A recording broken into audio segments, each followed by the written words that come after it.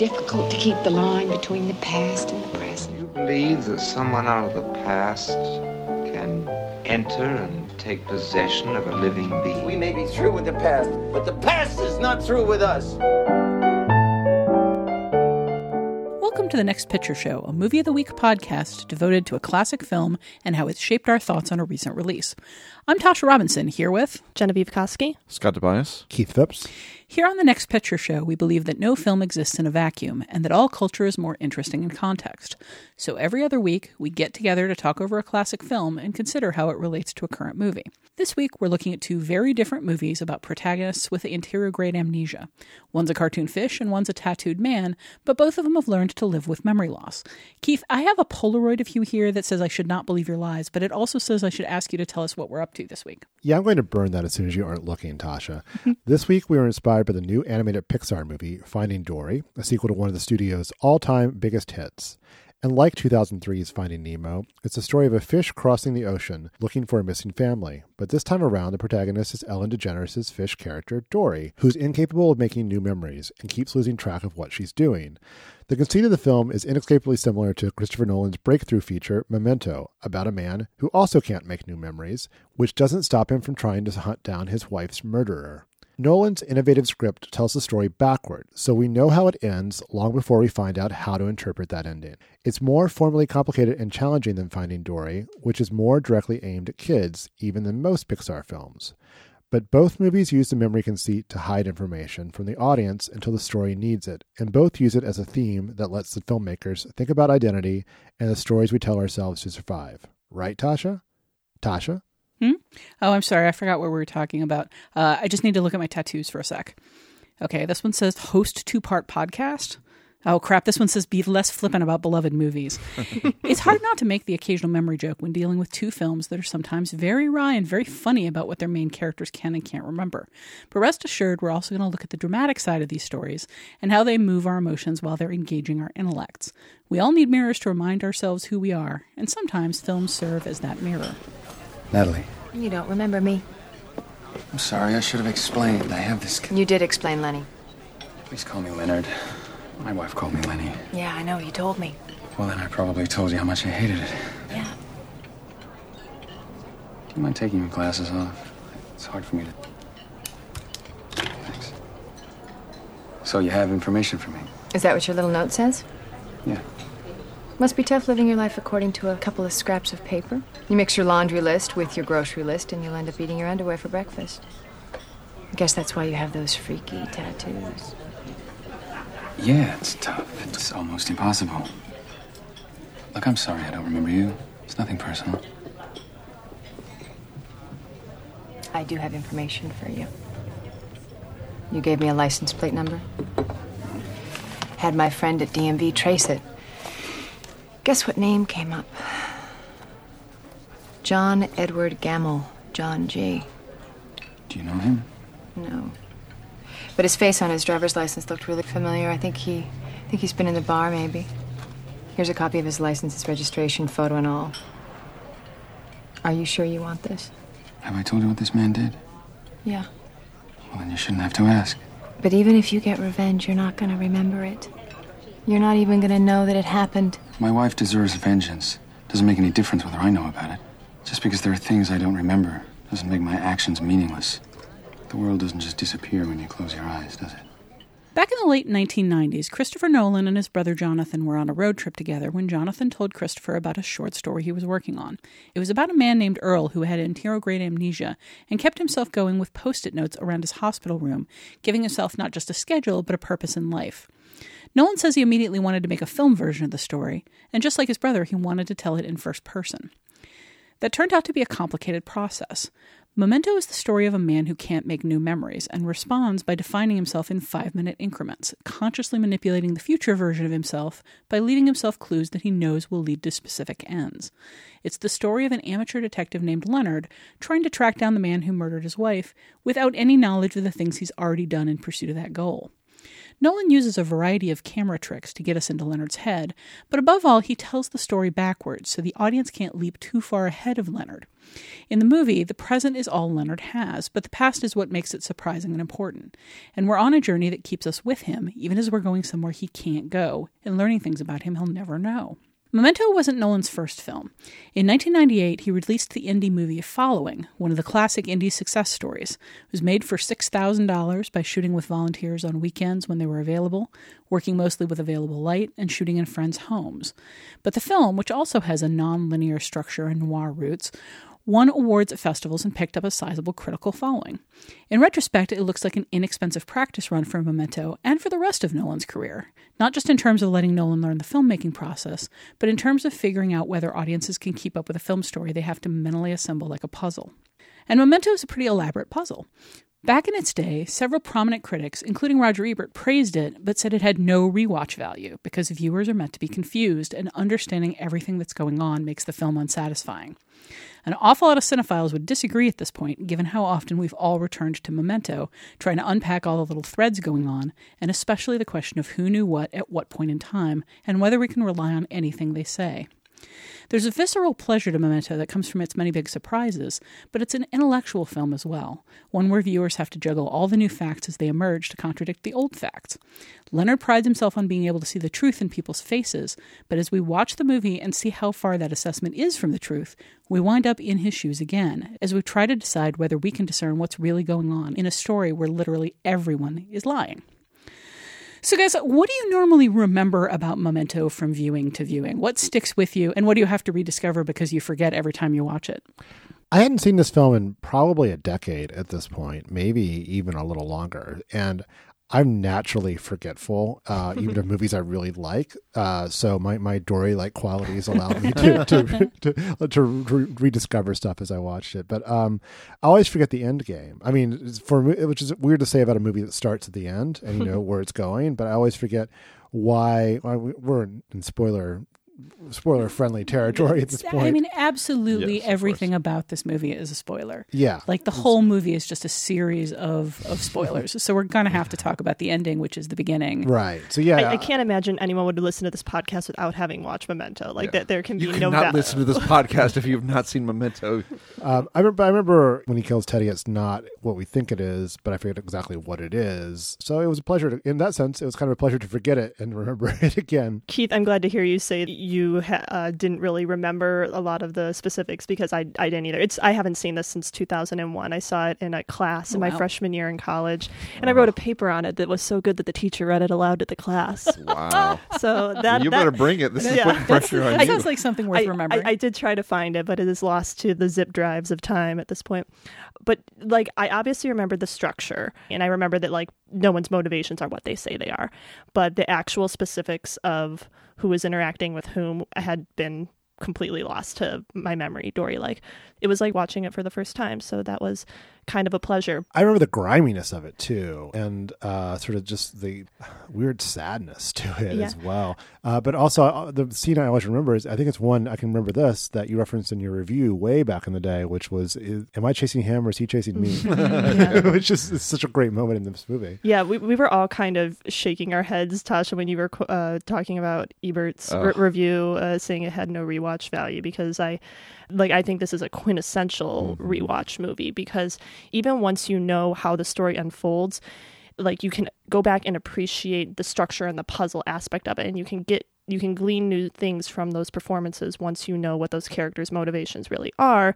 And you can, this was the first time I noticed that the transition from black and white to color and where that happens and how important a moment that is. And that is something that, when you are caught up in the story and in the revelation of this mystery, it's easy to miss. So there's a lot of different levels to appreciate this movie on, and I think rewatching it is essential to getting to all those levels. Yeah, I have to say this, because anytime Roger Ebert, he would occasionally get things terribly wrong, and we would say, "Oh, Roger." So I'm going to say this about Memento. Oh, Roger, so wrong, absolutely wrong about this movie, because I think that there are other puzzle movies, something like The Usual Suspects, for example, which I think is a reasonably entertaining movie on repeat viewing. But once you get past the question of who is Kaiser Soze, I don't think there's a whole lot to chew on with that film. Tasha's giving me a look. Just pretend it's something. Oh, Roger. Scott. But Memento, for me, keeps on paying dividends. I mean, for one, the construction of it, as Genevieve mentions, which is both reverse chronological and chronological, and that keeps you disoriented the entire movie. So each new viewing at least brings you closer to comprehending how all the pieces fit together, because this is a movie that is way out in front of the audience, which I love. Beyond that, though, I think there's an emotional grip to Memento that's so powerful once you start sorting it out. When you think about what the film is saying about how we remember and how we process loss and how we just get through the day, I think it becomes a very moving film, quite apart from it being an interesting thing to puzzle over intellectually. I mean, it's also about how we lie to ourselves. Yes. And I like, that's one of the really emotional things about it, is that there's so much emotion in the movie coming out of the protagonist. And then when you realize what he's done to, like, consciously to create that notion, like to create that emotion in himself, it becomes even more powerful, because you realize he's basically manipulating himself into feeling all this pain. Yeah. I mean, I think Keith had a right when he said it's a grimy movie. It's visually a grimy movie that takes place in like a grimy little town, but it's also emotionally and morally just such a grimy little movie. That's a really good twist too on top of it, because you know based on his condition that he can be manipulated, and you see him being manipulated, but that additional revelation that he is manipulating himself, I think just some fairly profound truths about human nature that I think gives the film, again, such more profundity than its I guess gimmicky conceit would have you expect. If you take it all the way, it's sort of the sad conclusion is that the best you can hope for is lie to yourself in a way that can manipulate yourself into being the person you need to be to accomplish what you want to accomplish. I mean, it's a sad takeaway. And I also kind of appreciate what it says about the futility of revenge, because I've said it before on this podcast, that like I find revenge tales to be very boring. I'm kind of over it as a character motivation. So I like that this movie really plays with the idea of what revenge is and what it does to you and what happens after you attain it. Apparently, I've seen this movie a lot more than some people at the table, which surprises me because I'm not a big movie rewatcher. But the thing that sticks most with me from viewing to viewing is am I chasing this guy? No, he's chasing me. But also just the scene with Carrie-Anne Moss as Natalie, where that's a good one. Where she just openly tells him, "I'm going to manipulate you. I'm going to use you, and you're not going to know any better." And then she does exactly what she just said. The detail of her just of collecting all the pens in the house, and then just sitting in the car staring at him. That's good. Such a good. And it's not the only time in the movie you see her do something really horrible just kind of to test how functional he is. The thing that I always lose about the movie and that I love so much is the question of the money in the trunk. Like that, for whatever reason, every single time I see the movie again, I miss the detail of the money in the trunk and how it motivates Teddy throughout the entire movie. And I guess I want to just give a shout out to Christopher Nolan. He does a lot of like asynchronous films and a lot of films where by the end of the movie, you've discovered something that makes you need to revisit the entire film. And I have never seen films like Christopher Nolan's films for needing to go back and rewatch to catch the subtleties of the performances, because the actors know what's going on even when the characters don't. And the stuff that Joe Pantoliano does here, knowing things that we don't know yet, is just so akin to what Christian Bale does in The Prestige with his character. I'm not going to give anything away on that one, but there are things that his character knows throughout the film that we don't find out till the end. But if you watch the film, once you know it, you can see it all in his performance. And it's so brilliant. It's not just in the writing that Nolan makes these movies. It's in the way he draws the actors to understand things before we understand them. Yeah, I saw this movie when it premiered at the Toronto Film Festival, which I think its official premiere I think was at Venice, which is like a week earlier than Toronto. But this thing came out of nowhere. It was in the middle of like the contemporary world cinema section or something that following was not a film at that point, which anybody knew. People were just it was a buzz magnet basically. Mm-hmm. But I saw it in a public screening of the film. And the Q&A afterwards was unbelievable because people just like, what does this mean? What does this mean? They were just asking just practical questions, just trying to sort out their feelings about this movie. And you really felt at that moment that it was connecting, that it was the type of puzzle that people were going to want to kind of come back to and figure out. I mean, sometimes at Q&As, those questions can come across as a little belligerent. I mean, did you get the impression? No, not at all. No, so people were on board. It was like, okay, what is this? What happened to this person? And because, I mean, again, the movie is so far ahead of its audience, and especially if you don't even really know what to expect. I mean, if you don't know what the conceit is, I mean, you're really far behind. So at the end, you're just trying to get your head straight. And so that was what it was about. It was about him kind of trying to talk people through, the basic events that happened in the movie. I mean, if you go online and just look up Memento, you'll still find a lot of people asking those questions. Mm-hmm. What does this mean? How does it fit together? After rewatching it, do you guys still have lingering questions about where pieces fit or what things mean? Are there any questions that you still have about who's telling the truth about what? Am I wrong to distrust Teddy when he says that he did get the guy, that he did kill the guy? That picture is really of him legitimately killing after he killed the person who was responsible for his wife's attack? You're certainly not alone in that. There is a definite thread of internet thought that says it is just another lie. It's just another manipulation. Mm-hmm. For me, I believe it not because the proof is so overwhelming, but because it makes the best story.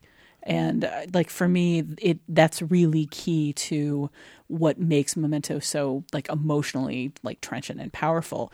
Is if that's just another lie, it's certainly plausible that it's just another lie, but to me, it would make the story less interesting. Yeah. I'll say it wouldn't make it more interesting for it to be. Yeah, most of my lingering questions have to do with Teddy, and it's less that I don't understand what happened, and more just I want to know more about that. Just in terms of his motivation to manipulate Leonard this way. I think the assumption is that he's a crooked cop who's gotten caught up in the drug game, and he's using Leonard as a tool to make some extra cash, I guess. But I've never quite been clear on all the logistics of the con, and Keith's question about which of his lies are truths is kind of plays into that. And that's 100% the point. You're not supposed to know what Teddy's real motivation is because Leonard doesn't know, and he will never know. And even if he did know, he wouldn't remember. But it's just that character is so interesting, and I want to know more. Yeah, some part of me does kind of want the there have been edited together synchronous versions of this movie. One of the the limited edition DVD had a version of the movie cut together in chronological order, and I've never seen it. It doesn't interest me much. I watched about 40 minutes of it, and it's really boring. Oh. It's not a fun experience at all. Now, see, when it's like you was Spinal Tap last time. Yeah, you're just watching alternative versions of movies that don't work. Well, the thing is, I mean, gotta have hobbies. When Ebert said that the movie didn't have any rewatch value, the point, and he wasn't the only one. The point that those critics were making, from what I've read, is that once you suss out the order of things, it's a fairly standard issue kind of mystery, and the mystery isn't interesting. And I mean, I don't know whether that's true. I haven't watched it that way. I have no problem with it. I mean, that's kind of like saying if you take away all of the segments that were shot in color, Wizard of Oz isn't a very interesting film. Of course, when you change everything fundamentally about the structure of the movie, it might become less interesting. That's not really a knock against it. But my point was, I don't care about the synchronous version. I want the Joe Pantoliano version, Mm-hmm. the what's he doing? Yeah. Because the thing that bugs me most about the movie is just the way Teddy always seems to be about 2 inches away from him. I feel like... Hi, Lenny. He's so good. Yeah, he really is. But I'm never entirely clear on how much time Leonard is losing because Teddy just keeps popping up over his shoulder what seems like every 5 minutes. And I explain that away to myself by understanding that there's a large amount of money in his car that Teddy is just lurking in the background hoping to get his hands on. But it's a little distracting to me, just how present he is. So I kind of brought up how this film reminds me of The Prestige and just the slightest bit of how it emerges from the following. But I'm curious from the rest of you how this fits into Nolan's body of work for you. If you see other themes or ideas or like even stylistic choices here that you see in other Nolan movies. I mean, theme-wise, Inception and Interstellar to some extent too, about how our thoughts and our aspirations aren't really our own. Are all kind of stem out of this. I feel like The Prestige is the companion to this movie. I think Inception can. Think? I think there's a lot of strong links. Yeah, to I think he's interested in Insomnia actually to some degree. I think Nolan is interested in how the mind works, particularly when it's under extreme duress. And I also think that he has a lot of fun in his role as a magician. Somebody who can pull the rug out from under the audience and just really play around with plot, like actual plot, just really put the audience in kind of an unstable place, but still have the plotting completely under control.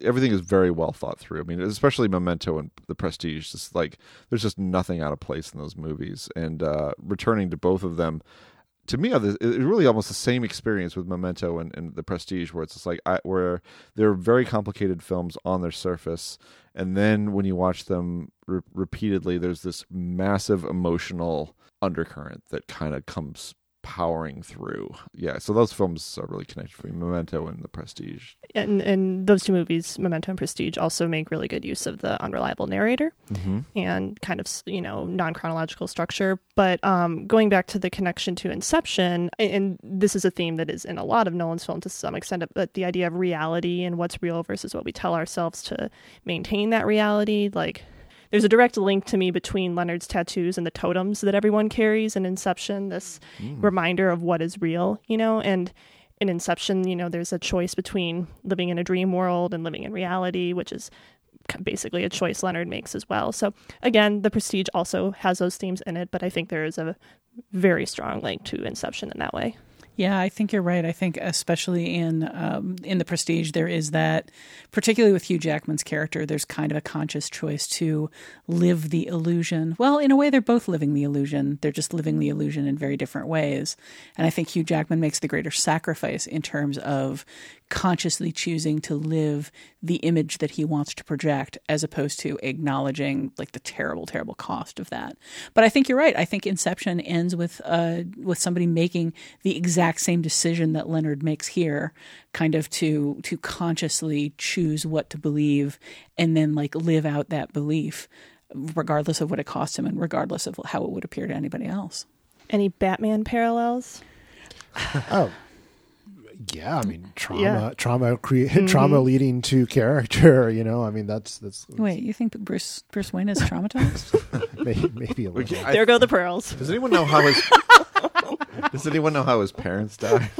I can't remember. I someday I hope a movie brings that to us, like in some sort of. I'm sorry, Keith. You were saying? No, that's as far as I can take that one right now. But given some more thought, I'm sure I could go a little further. I think of the Batman films as being this discrete trilogy, if only because Nolan has an eye on the modern world and global strife and politics. There's an abstraction to Memento and The Prestige and Inception and even in Interstellar that I don't think is really shared by the Batman movies. And that's always made me less interested in them. And I mean, I've taken a lot of flack over the years for just not being impressed with Nolan's Batman movies. Let me raise a counterpoint here: is the Nolan's Batman movies have Batman in them? Wow, a lot of things have Batman in them that are not tremendous. There is actually a scale of like Batman because there's so very much Batman in the world. And on some level, I feel like my objection to the Nolan Batman movies is I feel like other people could have made those movies, whereas I'm not sure anybody else out there could have made The Prestige or Memento or even Following for that matter. For me, the Batman movies are him moving from, like, who else could have gotten away with Inception? Like, who else out there has that level of trust in the audience's ability to assemble a whole lot of complicated data going on in a whole series of time streams, like, into one coherent story? I would make 2 points. I've just been watching Scott sit here formulate this. I think that we take for granted how far out on a limb Nolan was going with those Batman movies, because I think the notion that the darkness that those films embraced was at that time new and is now cliche. So now we kind of can look at these Batman films as being, not that special, I guess. And then the other point I would make about it is that because it's a franchise thing, you have a situation where an auteur like Christopher Nolan is having to try to square his vision with this piece of studio entertainment, and I think that you just end up with less than you would get if they're going to be focused on something like a Memento or The Prestige, or perhaps in Rian Johnson's case like a Brick or a Brothers Bloom or Looper, where it's so much 100% the filmmaker sensibility and not having to be factored into any other equation, I guess. I mean, that's certainly worth saying. Let's loop back to Memento a little bit while we're here, yes. though. Can we talk a little about Leonard? I'm curious what you guys make of both him as a character and of Guy Pearce's performance. That turns out to be a really good segue from what we were just talking about. This thought I had kind of stems from a line in Finding Dory about, I forget who says, I think it's Marlon, says something about how her condition gives her this power, this ability to kind of barrel through life. And I found myself thinking of Leonard this time in the context of a superhero or a superpowered individual, like the way Teddy and Natalie use him to their own ends, kind of trading on his inability to remember or feel remorse for what he's done. It sort of reminded me a lot of The Winter Soldier.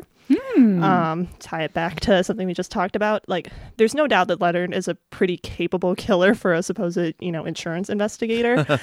He's obviously picked up some lethal skills over however long he's been doing this, and as I stated, we never do really find out how long this has been going on.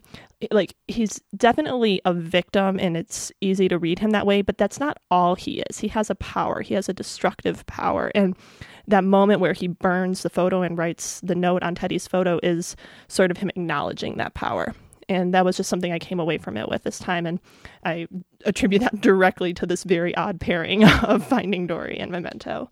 Yeah, there are some really interesting moments in Memento where I feel like the subtext is spelled out as text.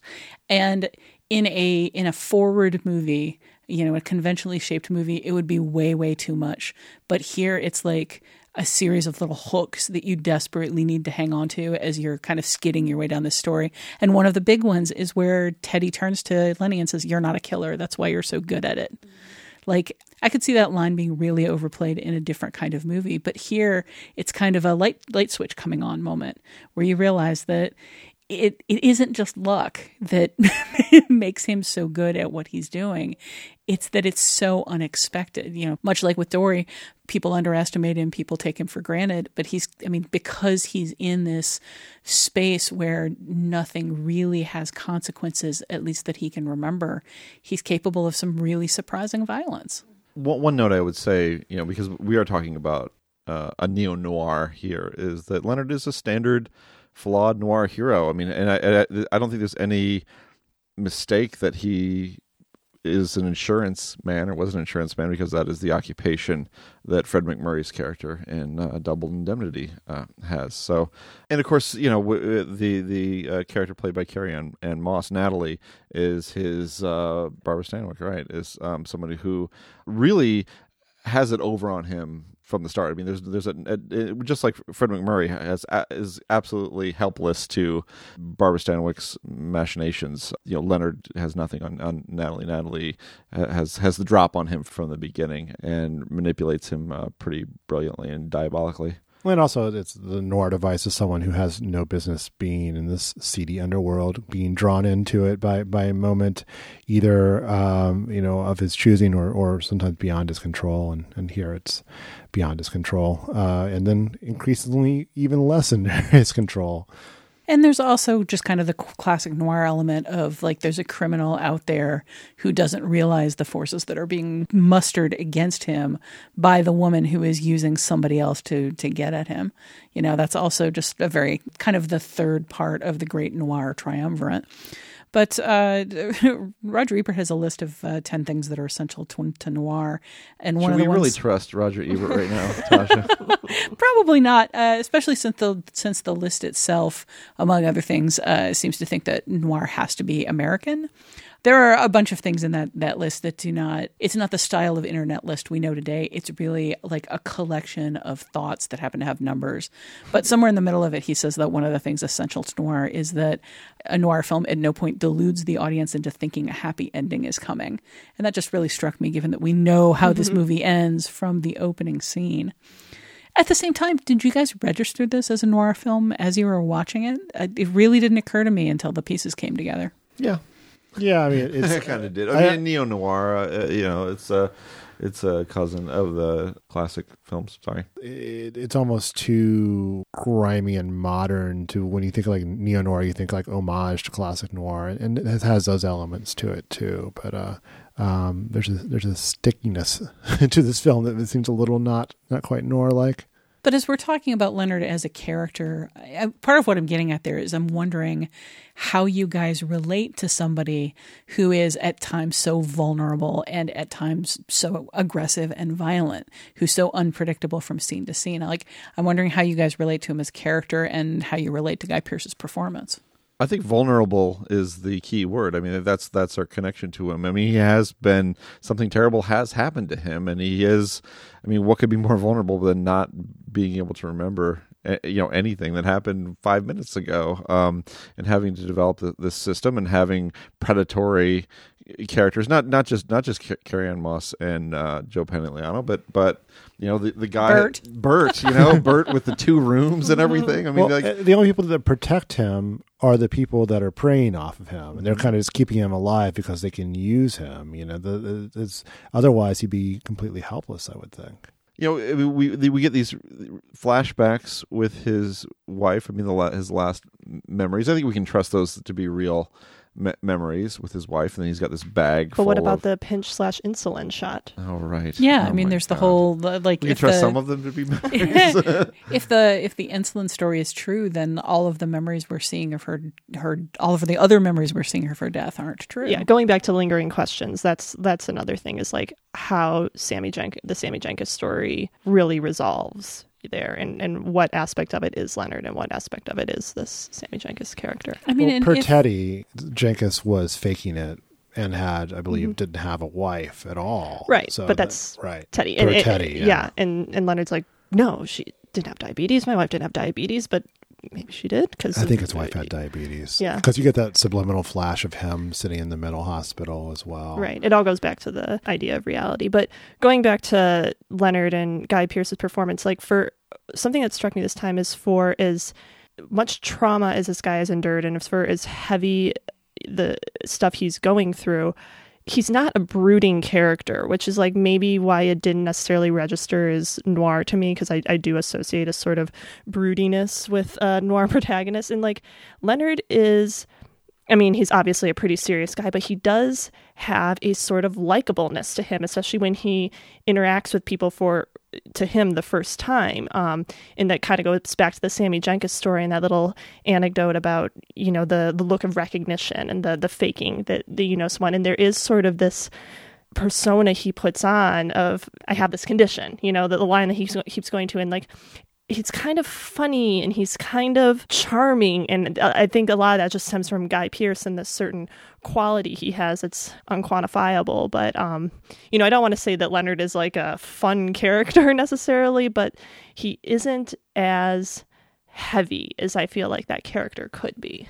You just completely nailed something that was sort of in my notes that I'd forgotten about, which is, again, when he explains how Sammy Jenkins would fake recognition because he felt that it got him a pat on the head. Because it got him a pat on the head. I felt like that was another one of those lines that might have been too broad in another kind of story, but here just kind of hooks you in because it suddenly explains a lot of what Leonard is doing.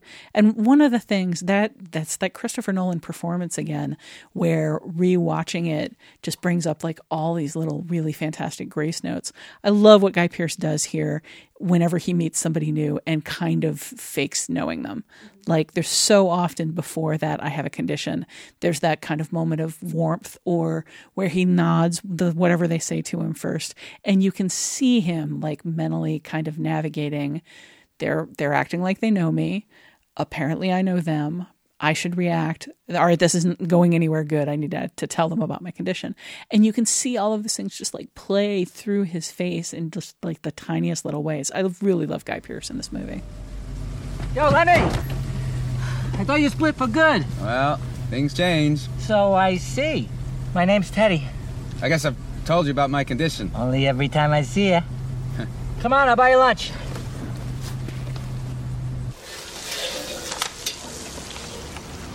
Have I told you about Sammy Jenkins? Yeah. I'm sick of hearing about the guy. What about John G? You think he's still here? Who? Johnny G, the guy you're looking for. I mean, that's why you haven't left town, am I right? Maybe. Leonard, look, you have to be very careful. Why? The other day you mentioned that maybe somebody was trying to set you up, get you to kill the wrong guy. Oh, well, I go on facts, not recommendations, but thank you.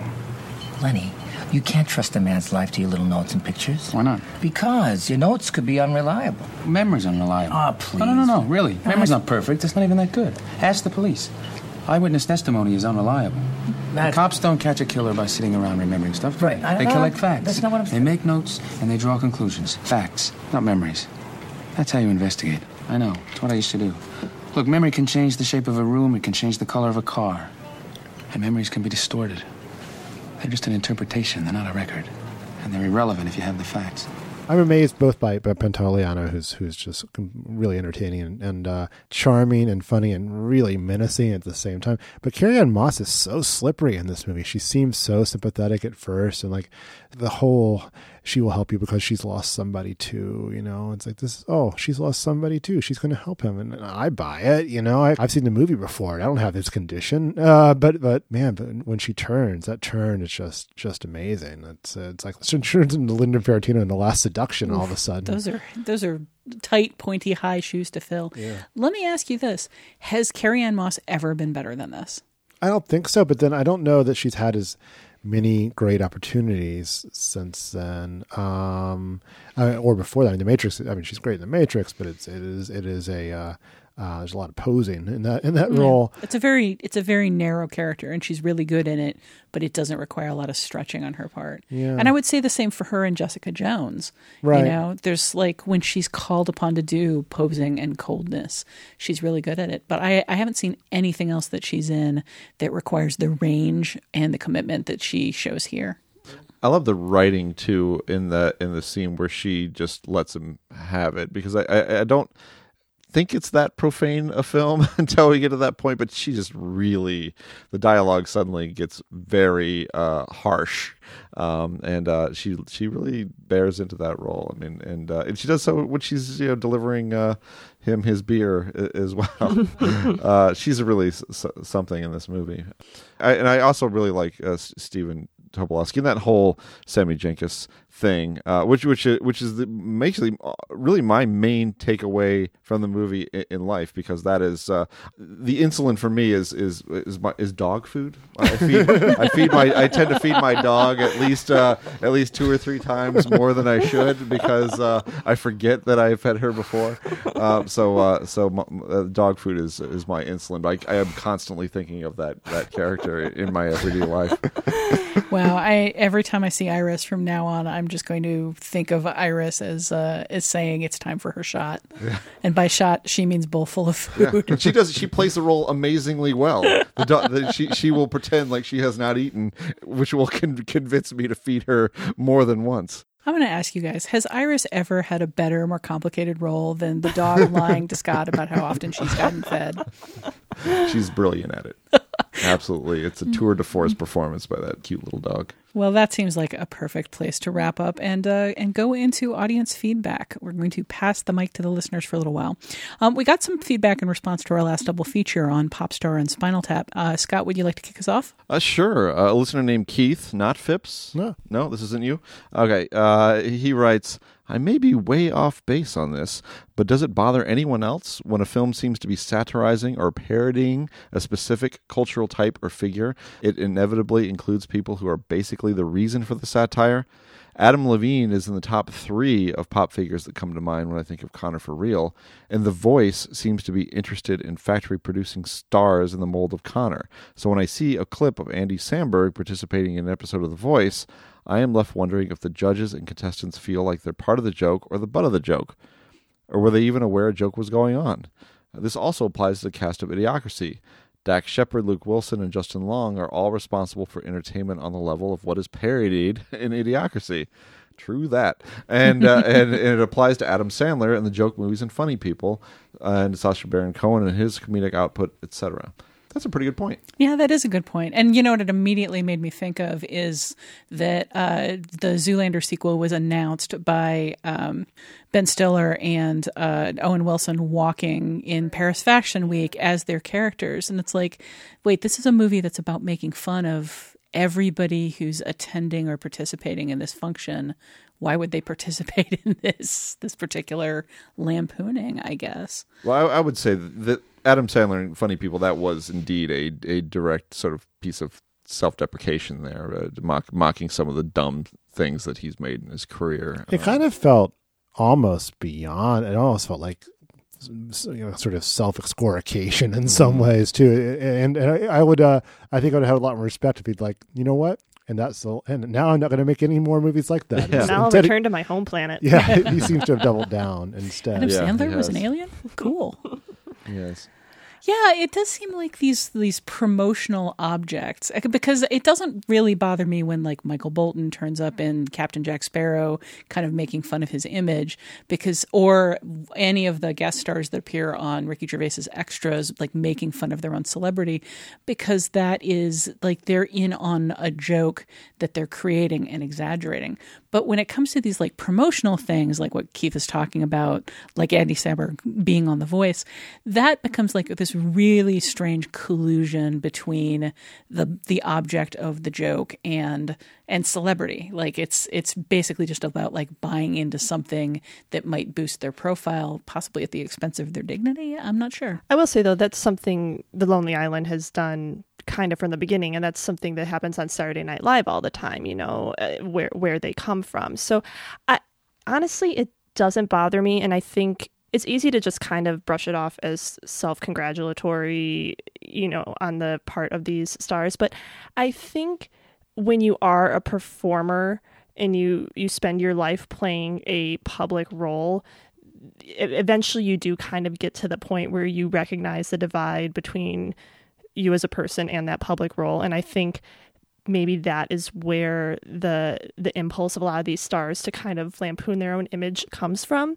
However true all that might be, I would not trade Mariah Carey talking about "I'm so humble" and for anything. You know, it's a gag that whether it makes her look good or not, it's a funny joke. And I think there's some distinctions that really need to be made here between satire and parody, because the pop star is not Dr. Strangelove. You know, so anybody who's participating in pop star is engaging in affectionate self parody, which is not that harsh. They're not burning themselves, and the film is not weakened by them making light of themselves in the same way that, say, a Dr. Strangelove would be. As far as the Idiocracy comparison goes, that's just an assessment of those three guys' career. Dax Shepard and Luke Wilson and Justin Long just having to take roles that they're kind of They've all done some good stuff. They have. But I'm explaining the level. I'm explaining the letter. I'm not making a judgment. The artist who has not made a piece of crap along the way in their career is few and far between. Yes, so I agree. You know, yes, I bristle at that because I actually really liked Dax Shepard and Luke Wilson and Justin Long. I like all of them. All right. But how do you feel about that movie about the butt, where we don't know whose butt it is or why it's farting? An American classic. All right. Well, Genevieve, I think you had some specific opinion about the next letter coming up. Will you want to kick us off by reading this? Sure. Josh from Ohio says this: I laughed just as hard at pop star as everyone else, but I think the longevity and cult classic success of the film is still up in the air. We're talking about selfies, TMZ, and popular music here. Pieces of our culture that could very easily disappear in a few years and hurt the film's long-term relevance. Dewey Cox works because the genres it is skewering have stood the test of time. With Spinal Tap, hard rock and heavy metal are still prevalent in our culture. But if Christopher Guest had made a New Kids on the Block-esque mockumentary after Spinal Tap, I don't know if we would still be talking about it now. If Popstar was a less funny movie where the jokes didn't land, I think we'd be criticizing The Lonely Island for their choice of comedic targets. Eventually our culture will evolve beyond the things this movie is skewering. Hopefully the film can survive that evolution. It will survive that evolution. You don't like this at all. I'm sorry, Josh. I'm just gonna have to give this a big old. If it helps, I will echo your. Yeah, I kind of do too. Yeah. First of all, we still like Josh, though. Yeah, sorry. Thanks for listening, Josh. Thanks for writing in. We're trying to alienate the listeners that we have. First, I will say, if Popstar was a less funny movie where the jokes didn't land, we'd be criticizing it is obvious. If it was a less funny movie, it would be a worse movie. And sure, the funniness of the movie is off the table here. I think the idea of like that a movie doesn't hold up because it skewers timely topics is profoundly off base. And you point to Dewey Cox. All of those genres were popular music at some time. I wish you hadn't said we're talking about selfies, TMZ, and popular music here, because the disdain that is often leveled at popular music is just kind of one of my big bugaboos. And I don't think the idea that pop music is inherently stupid or unworthy of attention is useful in any way, critically speaking. And I'll just point to Josie and the Pussycats as something that has really stood the test of time and being incredibly steeped in a very specific time period full of very silly stuff that has no relationship to our current modern culture. Specificity in humor is part of what gives it teeth. You know, part of why I appreciate this movie down the line is like, oh yeah, that's what people were all into in 2016. Yeah, too, I mean, it becomes a historical document, and we often praise both documentaries and features. I mean, if you go back and watch the original Shaft, like that movie is maybe no longer relevant to like what New York looks like today or what it feels like to be like a black man in today's America, because it's a very specific portrait of its time. That's what makes it wonderful. Yes. That's what makes it so much fun to revisit older movies that have like a specific take on their time and like what it felt like to be in a place at a time. Yeah, like Jungle Fever, for example. Speaking of, I'm very much, I would say, dubious of the criticism that a film is quote unquote dated. Yeah, to the point where I don't even like the word. I don't like to use it. I will actually profess I don't understand what date it means, because everything. Let me try to. I think maybe you could say that people just will flat out not get what the movie is on about. They will not get the reference. Like things that we are parroting now will not be remembered or will not stand the test of time, and then we'll be like, what is this movie even on about? But that's not. Sometimes that can even work. I had a writer ask me the other day, what is Airplane parroting anyway? Yeah, it is parodying all the airport movies, and specifically parodying 0 Hour, which is this 50s thing that's basically the same plot, down to the who ordered the fish, who ordered the chicken, all that nonsense. But it's, the fact that he didn't make the movie any less funny. Yeah, I've never seen any of those movies, and I think Airplane's hilarious. Yeah, Mike D'Angelo wrote a piece for The Dissolve about that very that was a fun phenomenon. Piece. Yeah. And I would just like to say before we close out our skewering of Josh from Ohio that I would love a Christopher Guest movie about a New Kids on the Block-esque group. Yeah, yeah. Hey, Josh. Go Buckeyes. I'm a big Ohio State fan. I'm trying to win you back after you raking you over the coals. Yeah, it seems to me, I absolutely understand what you're saying. What you're saying is that these are like very small and ephemeral things, and it seems like a waste of time and attention and energy to make fun of something that might be here today, gone tomorrow. But the fact that it might be gone tomorrow is what is going to make this film interesting in 20 years. I mean, in 20 years, there'll be, 20 years worth of other movies competing with it. So it may not be something that's like revisited on the level of Citizen Kane, but it'll be fun to go back and see what obsessed us like for about 15 minutes in 2016. Leave it to other films to tell us what obsessed us in the second half of 2016 or in the entirety of 2017 or back in 1970. That's why having a history of films and having podcasts like this that dig into the history of films is fun. There's a lot of concern this week about Popstar's specific flavor of humor in general. Keith, you want to read us yet another letter from someone who enjoyed Popstar but found its particular flavor of meta-ness problematic? I will if I can find one. And here's one right here. It's from Ben, who writes, "While I really enjoyed Popstar, I did have one major complaint. Spinal Tap maintains a consistent reality, but Popstar doesn't. The Lonely Island style conflicts with the modern concert doc parody format. This is perhaps most exemplified in my favorite song from the film, Equal Rights. The song is a perfect parody of Macklemore's Same Love, where the singer has to let the audience know he's not gay, even though he's singing a gay rights anthem. But the fictional music video in the film plays too much like Lonely Island's SNL videos. The stars are aware the song is ridiculous and react against it. And why would Connor allow a video where the extras and featured artist Pink react negatively to his words? It undercuts what is actually a very believable bad song. It's almost as if Lonely Island can't shake their formula, even when it contradicts the purposes of the scene. Some songs, like the catchphrase verse, feel like the kind of parody Spinal Tap does so well, but others feel like good songs on a comedy album, not comedically bad songs. Did you notice this? And do you think the Spinal Tap style of sticking to a single reality and tone is the right approach? Or is it okay to do parody in Popstar's freewheeling Zucker Abrams style, even for a very specific send-up? I guess my first thought is you are right, and I didn't notice it at all. And it's because if it works, just go with it. I mean, to me, it just, it worked for this movie. I didn't think about it. I was not removed from the film with this at all. You know, I have apparently never heard Macklemore's Same Love and was completely unaware that I was hearing a parody of it, which takes me back to Josh from Ohio. This film is already so dated. This film is so dated. Macklemore is not going to stand the test of time, for God's sake. That I did not realize that was a parody, and it didn't make it any less funny to me. And I think that some of these jokes work fine out of context. No, the inconsistencies didn't make much difference to me. And in that specific example of the Equal Rights song, it's because I think what we're seeing is meant to be just an indication of exactly how arrogant and how out of touch Connor for real is. Like, he literally does not notice, probably even in the editing room, he didn't notice that everybody in that video is rolling their eyes at him. Like, the fact that the eye rolls made it in the video is meant to tell you something about his character. I think that is actually a consistent part of the story.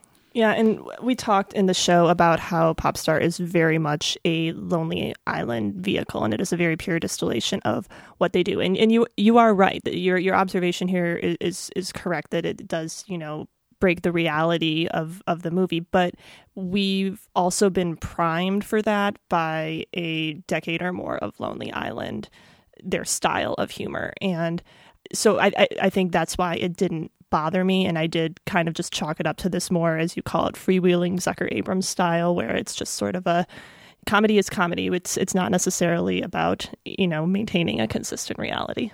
And part of comedy is comedy. I mean, at the end you say, is the Spinal Tap style the right approach, or is it okay to do this other kind of parody? And the answer to that is whatever's funny.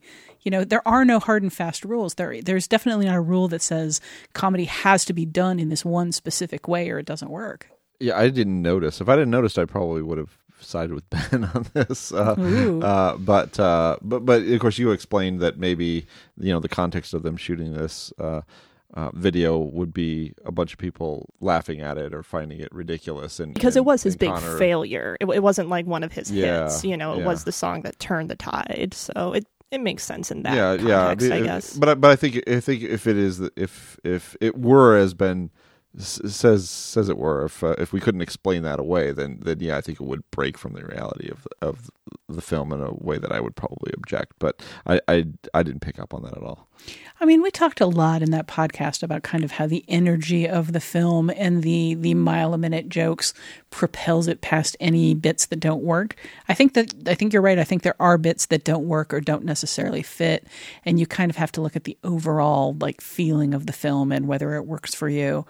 Or, if it's just a matter of with any anthology or with any series of jokes, you're kind of mentally discarding the ones that don't land for you. I support equal rights. Not gay. Chicken wings. Chicken wings, right. Nunchucks. Nunchucks, everybody. All right. As always, we appreciate when our listeners share their thoughts and their recommendations. To reach us, you can leave a short voicemail at 773-234-9730 or email us at comments@nextpictureshow.net. We may feature your response on a future episode or post it on Facebook for discussion.